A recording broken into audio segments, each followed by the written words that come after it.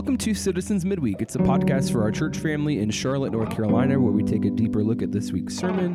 I'm your host, Jacob Kirby, joined again this week by our pastor and friend, Tim Olson. Here we go.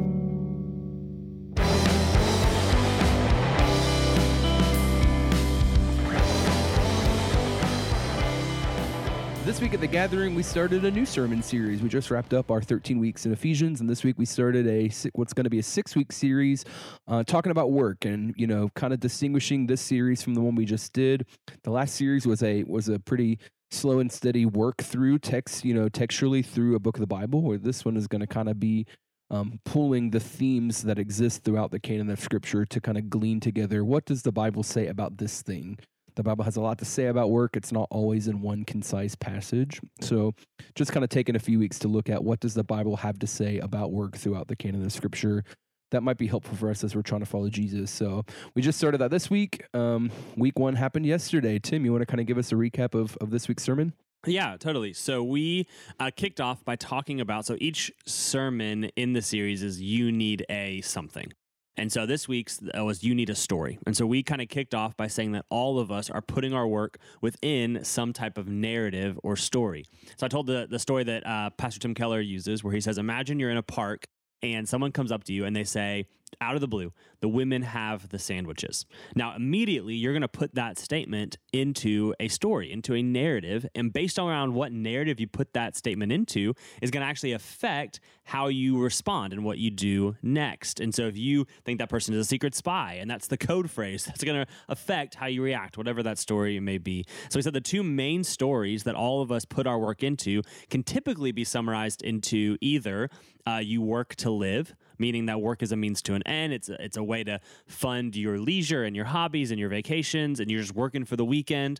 Or you live to work. Work is your everything. It's how you find your identity, your meaning, your value, all of that. And we said instead we need to put our work inside the story of God. And so we looked at Genesis 1, 26 through 28 and Genesis 2, 5 through 15 and talked about how the big picture of our work is that we are called to image God by having dominion over wherever He has put us. And there were kind of 4 aspects of reframing our work inside the story of God. The first is that we need to view work as a gift from God.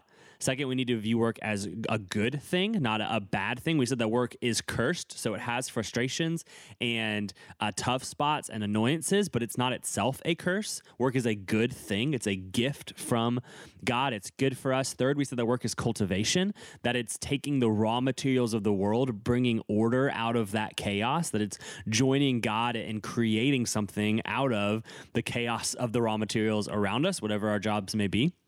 And then lastly, we said that work is ultimately joining God and taking the world somewhere to His desired ends. That as we look at Revelation 21 and 22, the very end of the Bible, that we see a more beautiful, flourishing version of Genesis 1 and 2. That this time it's not a garden like the Garden of Eden, but it's a garden-like city. That we are still there with God, dwelling forever, doing what we were doing originally in Genesis 1 and 2, having dominion, working, joining God, and being His image bearers perfectly without sin in the new heavens and the new earth and the new Jerusalem, this beautiful city that awaits us. And so basically we talked about how in order for us to start thinking rightly about our work, to start building out a theology of work as followers of Jesus, that we don't need a new job, we don't need better coworkers, we don't need less frustrating hours, we don't need to even work in full-time ministry, but rather we need a new story. We need to put our work inside the story of God and to see whether we are a stay-at-home mom, whether we're a student, whether we're a barista, whether we're an accountant, whether we're an insurance salesman, whether we're a real estate agent, whatever we are, that we don't do that simply to do it. We don't do it to simply make a paycheck. We don't do it to simply get by in the world for 40 years until we retire. We do it as followers of Jesus, joining God and bringing order out of chaos and taking the world somewhere. Yeah, I thought, with all that in mind, I think that's why, especially the thing you just said at the end, that's why the third point was the thing that I liked the most, which was work is cultivation, just because trying to think about, before this series, trying to think about what work means to a Christian. I think the word cultivation is always the word that's kind of stuck out to me, is like, no matter what we're doing, we are called as Christians to participate in the cultivation of the world that God has given us. So helping people see what's your work. It's just to ask, what have you been given to cultivate? Because it might not always be a paycheck pursuing opportunity. It might not always be a 9 to 5. It could be cultivating, the groups that you're leading. It could be cultivating the relationships that you have. It could be cultivating, a discipleship model for the kids you're raising. It could be a lot of things that aren't a 9 to 5 paycheck earning thing, but also regardless of if your job is ministry, which for the most of us, our jobs are not ministry, you've still been given something to cultivate. So, seeing value in the things that you have to cultivate, regardless of if it's ministry or a job, specifically a paycheck or anything like that. But yeah. One of my deep desires in this series is thinking back to the Reformation. And so we think about the Reformation in terms of like what it did for doctrines of salvation and soteriology and all that. But it had a lot to do also for the elevation of the layperson. So one of the biggest things that Martin Luther wrote so much about and talked so much about is the idea that the clergy are not higher in the sight of God than the lay people, because there was such a distinction there. I mean, even to the fact where like they didn't want lay people singing or reading the Bible on their own because they didn't think they could handle these truths of God's word. They thought that was only reserved for the clergy, and the clergy had to tell the people of God what it said, right? And the Reformation was huge in going, no, lay people, the priesthood of all believers, like lay people have the Spirit of God inside them too. There's only one God and one mediator. Yeah, and one of the ways it elevated lay people was through the elevation of their work. And so Martin Luther, back in the Reformation age, wrote so much about the necessity and the holiness of shoe cobblers and bakers and farmers and people that in those times were like, oh, these are those, menial, meaningless jobs, and the clergy have the good stuff. And rather, he said, no, all of work is supposed to be done to the glory of God, because all of it images and mirrors him and brings cultivation to the world, brings flourishing to other humans. And so I just love that. Like, I mean, one of the things he talked about was like the fact that like the greatest urge from the church to a shoe cobbler should not be just to, don't get drunk on weekends and read your Bible and pray. But he says you should first and foremost urge them to follow Jesus in how they work, to be a good shoe cobbler, to do their work well to the glory of God with joy and servitude and love for the neighbor. To do that the best that they can, to be the best that they're able to be. Yeah.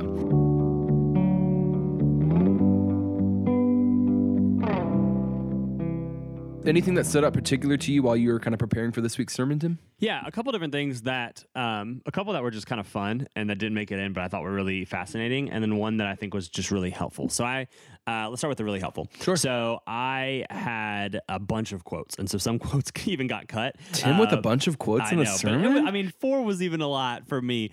But one of the things that would really, I just didn't have time to include about this idea of, work or living to work, this idea of finding our identity in our work. So David Brooks is a writer for the New York Times, and he wrote an article 2 years ago where he talks about just what's kind of going on in our society. And I think it's so fascinating. Here's what he says. He says, the whole country is going through some sort of spiritual and emotional crisis. College mental health facilities are swamped, suicide rates are spiking, and that at the root of it all is the following problem. We've created a culture based on lies. And then he goes into the rest of the article, this is 2 years ago, this whole article about all the different lies that we've built our society on. And the number one lie, he says, is this: career success is fulfilling.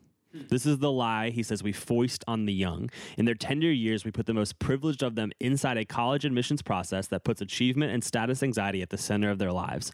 That begins advertising's lifelong mantra. If you make it, life will be good. Everybody who has actually tasted success can tell you that's not true. The truth is, success spares you from the shame you might experience if you feel yourself a failure, but career success alone does not provide positive peace or fulfillment. If you build your life around it, your ambitions will always race out in front of what you've achieved, leaving you anxious and dissatisfied.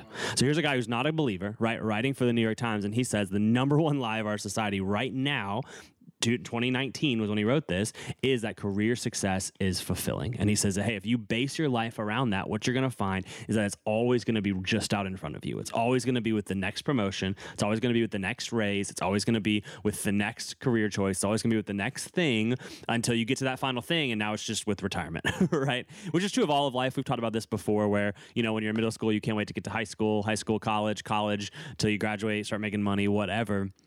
But he just says, like, hey, this is a lie. Like, those of us who live to work, if we find all of our meaning and value and identity in our work, eventually it's going to continue to prove lacking and never actually give us what we deserve or what we think we deserve. I've just always been kind of not confused, but a little bit, maybe confused is the right word. I guess it's always been hard for me to pin down what it means for somebody to be fulfilled by work. Like I don't know, because I've certainly found my job meaningful before, and I've certainly found great enjoyment in my work in different seasons. But I guess it's hard for me to be, I don't know, to empathize with what people are looking for when they expect it to be fulfilling. Like, what does that word mean, and how does that intersect with that concept? Is it deep personal satisfaction, a deep contentment? Is it a sense of achievement? You know, like, I don't know. What do you kind of think about that? What are people looking for when they look for it to be fulfilling? Yeah. So I think what's interesting with a lot of parts of life, Tim Keller talks about it with marriage, and he says one of the keys to learning to enjoy your marriage is by not seeing your marriage as the self-sufficiency end all of your life. So he says, like, one of the things, if you have a husband or a wife, that you one of the ways you learn to enjoy them and to enjoy your marriage more fully is by not banking all of your happiness and joy on the marriage or on them. And so he says it's actually by releasing some of that grip from them having to give you value and meaning and worth and identity. You actually then learn to enjoy it and to take from it those things that you should value, meaning, identity, and fulfillment. And so I think that, to me, is a really key thing with work, is that you can definitely go to the wrong over-emphasis version of it, which is work should not be fulfilling at all. It's just a means to an end. You should just serve people, get on with it, make the paycheck. What really matters is worshiping God. What really matters is showing up on Sundays. What really matters is sharing your faith. Like, you're at your job for two reasons: to make money, to give to missions, and to tell people about Jesus that are at your work, right? Like, those are like, that's definitely the wrong response, right? Like, there needs to be some redemption to ambition and the ideas of, like, going forward in our careers and having a good godly ambition that wants to succeed and wants to thrive and wants to flourish and wants to work up the chart for good godly reasons, not just so I can make more money to give more money away to missions, which is a good thing and we should do, but also to do good work to the glory of God.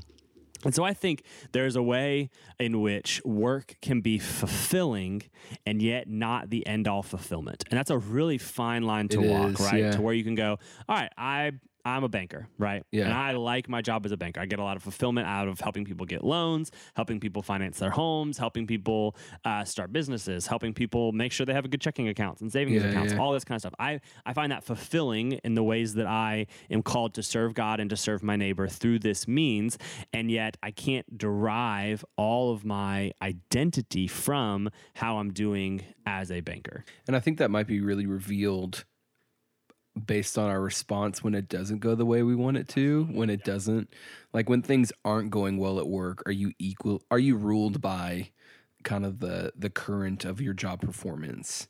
Is it really great when you're doing really well and really terrible when you're not doing well, or maybe the company's not doing well, you know? Because I think as Christians, knowing that our identity and our fulfillment is ultimately in Christ, there should be some sort of, like, I'm really thankful and glad that this is going as well as it is, and I'm going to be okay if it's not. And obviously that's easier said than done. We care a lot about the work we do. Like, I want it to go really well. But I think that's kind of the metric sometimes, isn't it? Like, how are we when it's not awesome?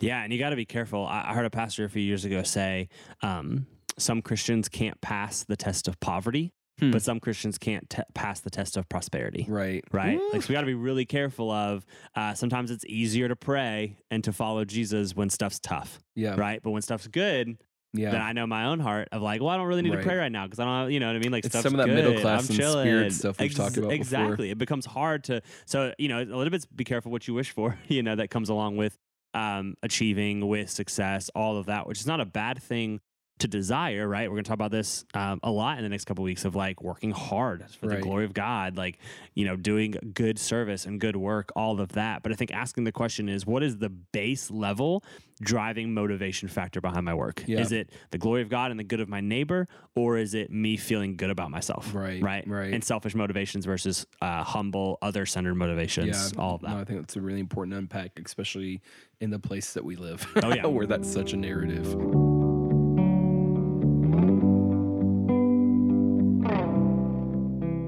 What are we going to dive deep on this week, Tim? Yeah, so I want to talk just a little bit more about the idea that work is a good thing. that work is cursed, but not a curse. That work is a gift from God, that it is pre-fall given to Adam and Eve from God. And I think that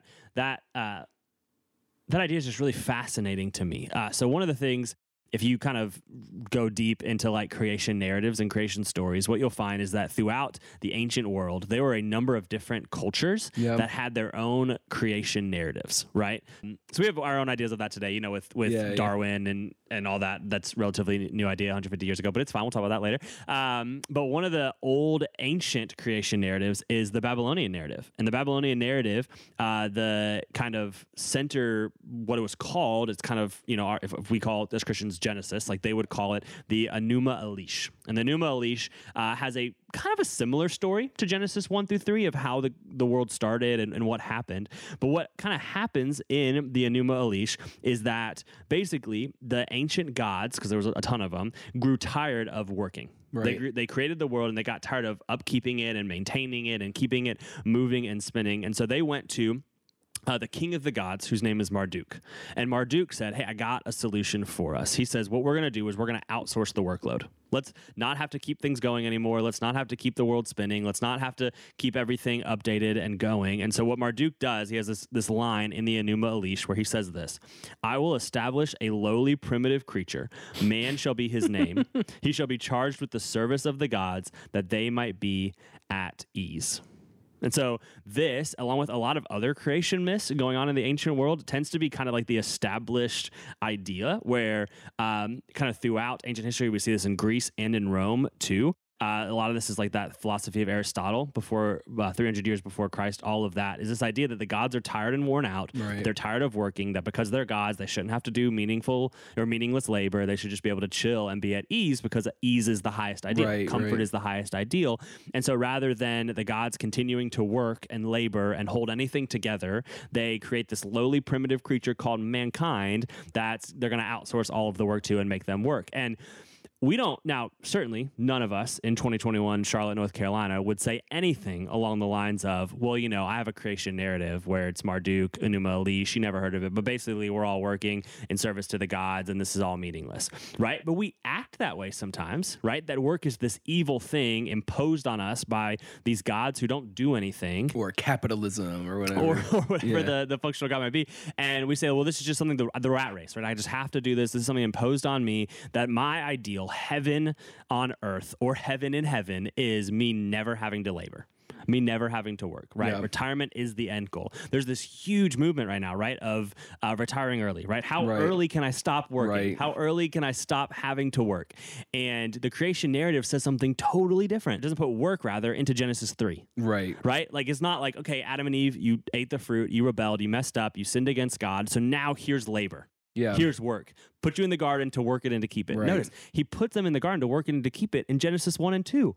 In his very good design, in how creation was meant to be, is where work is given as a blessing. Blessings are this huge concept in the Old Testament. Over and over and over again, you have God or mankind blessing one another. They're saying words of flourishing over someone, right? So if you were going to become a king, then the priest would come to you and he would pronounce blessing, right? When David got anointed as God's king, Samuel proposed blessing over him. He spoke blessing for his rulership. And God speaks life and flourishing over Adam and Eve. And part of the blessing is dominion, is to work it, to keep it, to labor.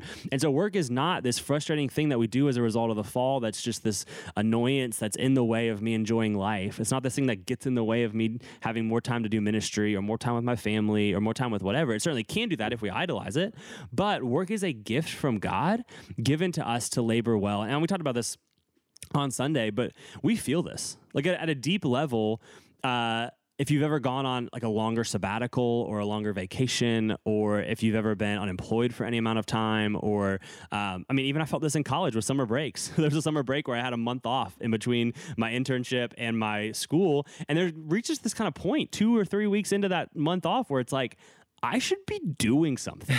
Like, I should have a labor to give myself to. Like, there's just something within us created in the image of God that wants to work. And so there's two things that are off in the Enuma Elish narrative of creation. The one thing that is off is that God ceased to work.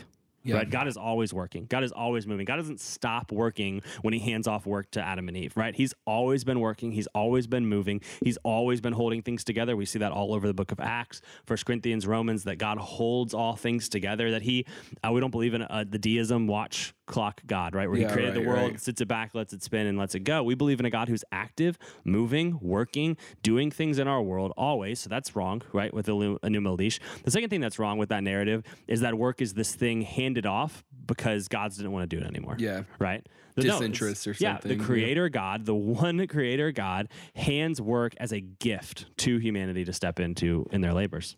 And I think too, I've been listening to the Bible Project a lot recently, and they were kind of talking about how the narrative of the Genesis creation story is a narrative of God bringing order from chaos, and how the way that we're invited to work and labor is to join God in doing the same thing. Like if God is a God who brings order from chaos, the call to work is actually a really honorable, blessing, a really privileged blessing that we have to be invited into what God is doing, to be image bearers of God by participating in this order from chaos, which I think, makes it sound very epic. It sounds very exciting when you say it that way.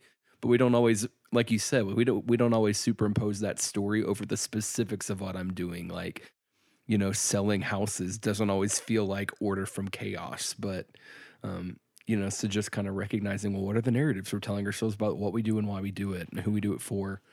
That's what that Richard Pratt quote that we shared on Sunday is so good, where he says it's a privileged commission from a great king. Right. Right. And I think that if we get our kingship in order with who God is actually as get king. Your kingship in order. I get like your kingship that. in order.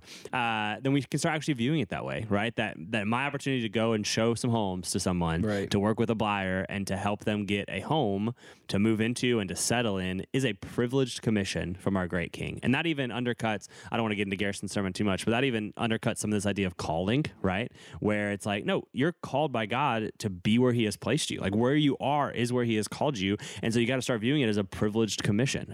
Me waking up at 7 a.m. to take care of my kid, to change diapers and feed them and keep them alive all day is a privileged commission, right? And so I think, even if we can just de-spiritualize, I know this is my big thing right now, but if we could just de-spiritualize this idea of ministry, right? This idea of like, oh, well, people that are in full-time ministry, they have the privileged commission from the king. Now, certainly full-time ministry is a big deal, right? And those who serve as in ministry are worthy of honor, but all of us, regardless of what type of work we have, quote unquote, the secular work or the spiritual work, the sacred work, which I would argue all work is sacred work, that all of it is a privileged commission from the king, whether it's as a janitor or as a pastor or a banker or a lawyer, whatever job you have, seeing it as a follower of Jesus, this is a privileged commission. This is where God has placed me. Right. Acts 17, he has put me here so that I would reach out and find him and find that he is not far from any of us. Right, that's really good.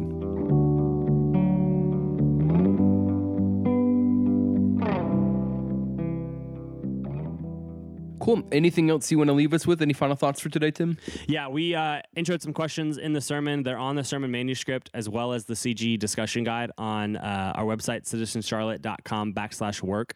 So I'd highly encourage you to check those out, to work through those, process through those. Don't just, the temptation in our hearts is going to be, he meant every work but mine.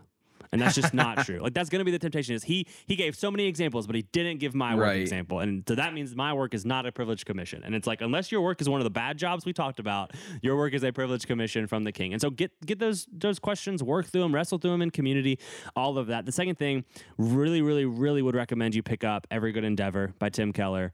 We have a number of our folks who are starting to read it that have texted me like, "Hey man, this book is gold." Like you can read through it in 6 weeks, read through it alongside the sermon series. I think it'd be so helpful to continue to kind of branch out a theology of work for you. That's cool. I thought it was funny last night. I kept hearing like, no matter what combination of jobs you gave, insurance always snuck back in. And that's because we have like 6 or 7 people that all work for the same company. So many. Like they're all make sure we gotta hit. Right, we gotta hit insurance because that's a large percentage of our congregation. Yeah, that's funny. That's exciting. I'm really thankful just for the way we started and, to kind of see this pan out over the next few weeks. But that's all the time we have for today. So we'll catch you next time on the Citizens Midweek. See you next time.